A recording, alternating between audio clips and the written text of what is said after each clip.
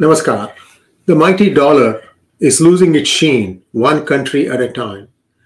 Over 80% of all trades in crude is conducted using the United States dollar, and that might be about to change.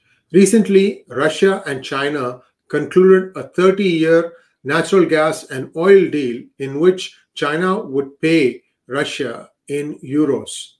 This deal was struck during the Olympics, and if you want more, you can look at the Elmer Yuan video where he talked about how Putin and Xi got into a fight because Xi wanted to pay in yuan and Putin would have none of it. And then he said that if you want me to accept in yuan, I need some guarantees. And Xi said, what kind of guarantees? And and Putin wanted some land, and Xi just went ballistic. And then finally they settled on euros. So that is one side. Now news comes that Kingdom of Saudi Arabia might accept yuan in exchange for selling some of its oil to China. Now we have to remember that China consumes more than 25% of the output of Kingdom of Saudi Arabia. So that's a fairly big consumer there. So even if a part of that is going to be paid for in yuan, that means now you have another player in the mix. You have the dollar, you have the euro, and now you have the yuan. So what does this all mean? It means that the United States is on a decline that it is unable to stop. Where this is going to go and stop, one cannot fathom. But I can tell you one of the reasons why Kingdom of Saudi Arabia is doing this is basically because it feels that the United States has not come to its support in its war against Yemen. Furthermore, now United States wants to bring Iran back into the mainstream by lifting the embargoes and so on and so forth. So this is more of a tit for tat. Obama signed it, and then Trump reneged on it, and now we are back again trying to be nice with Iran. So we all know that Kingdom of Saudi Arabia and Iran are rivals, and both are vying for the leadership of the OIC, and among other things. So these are all the different things that are happening.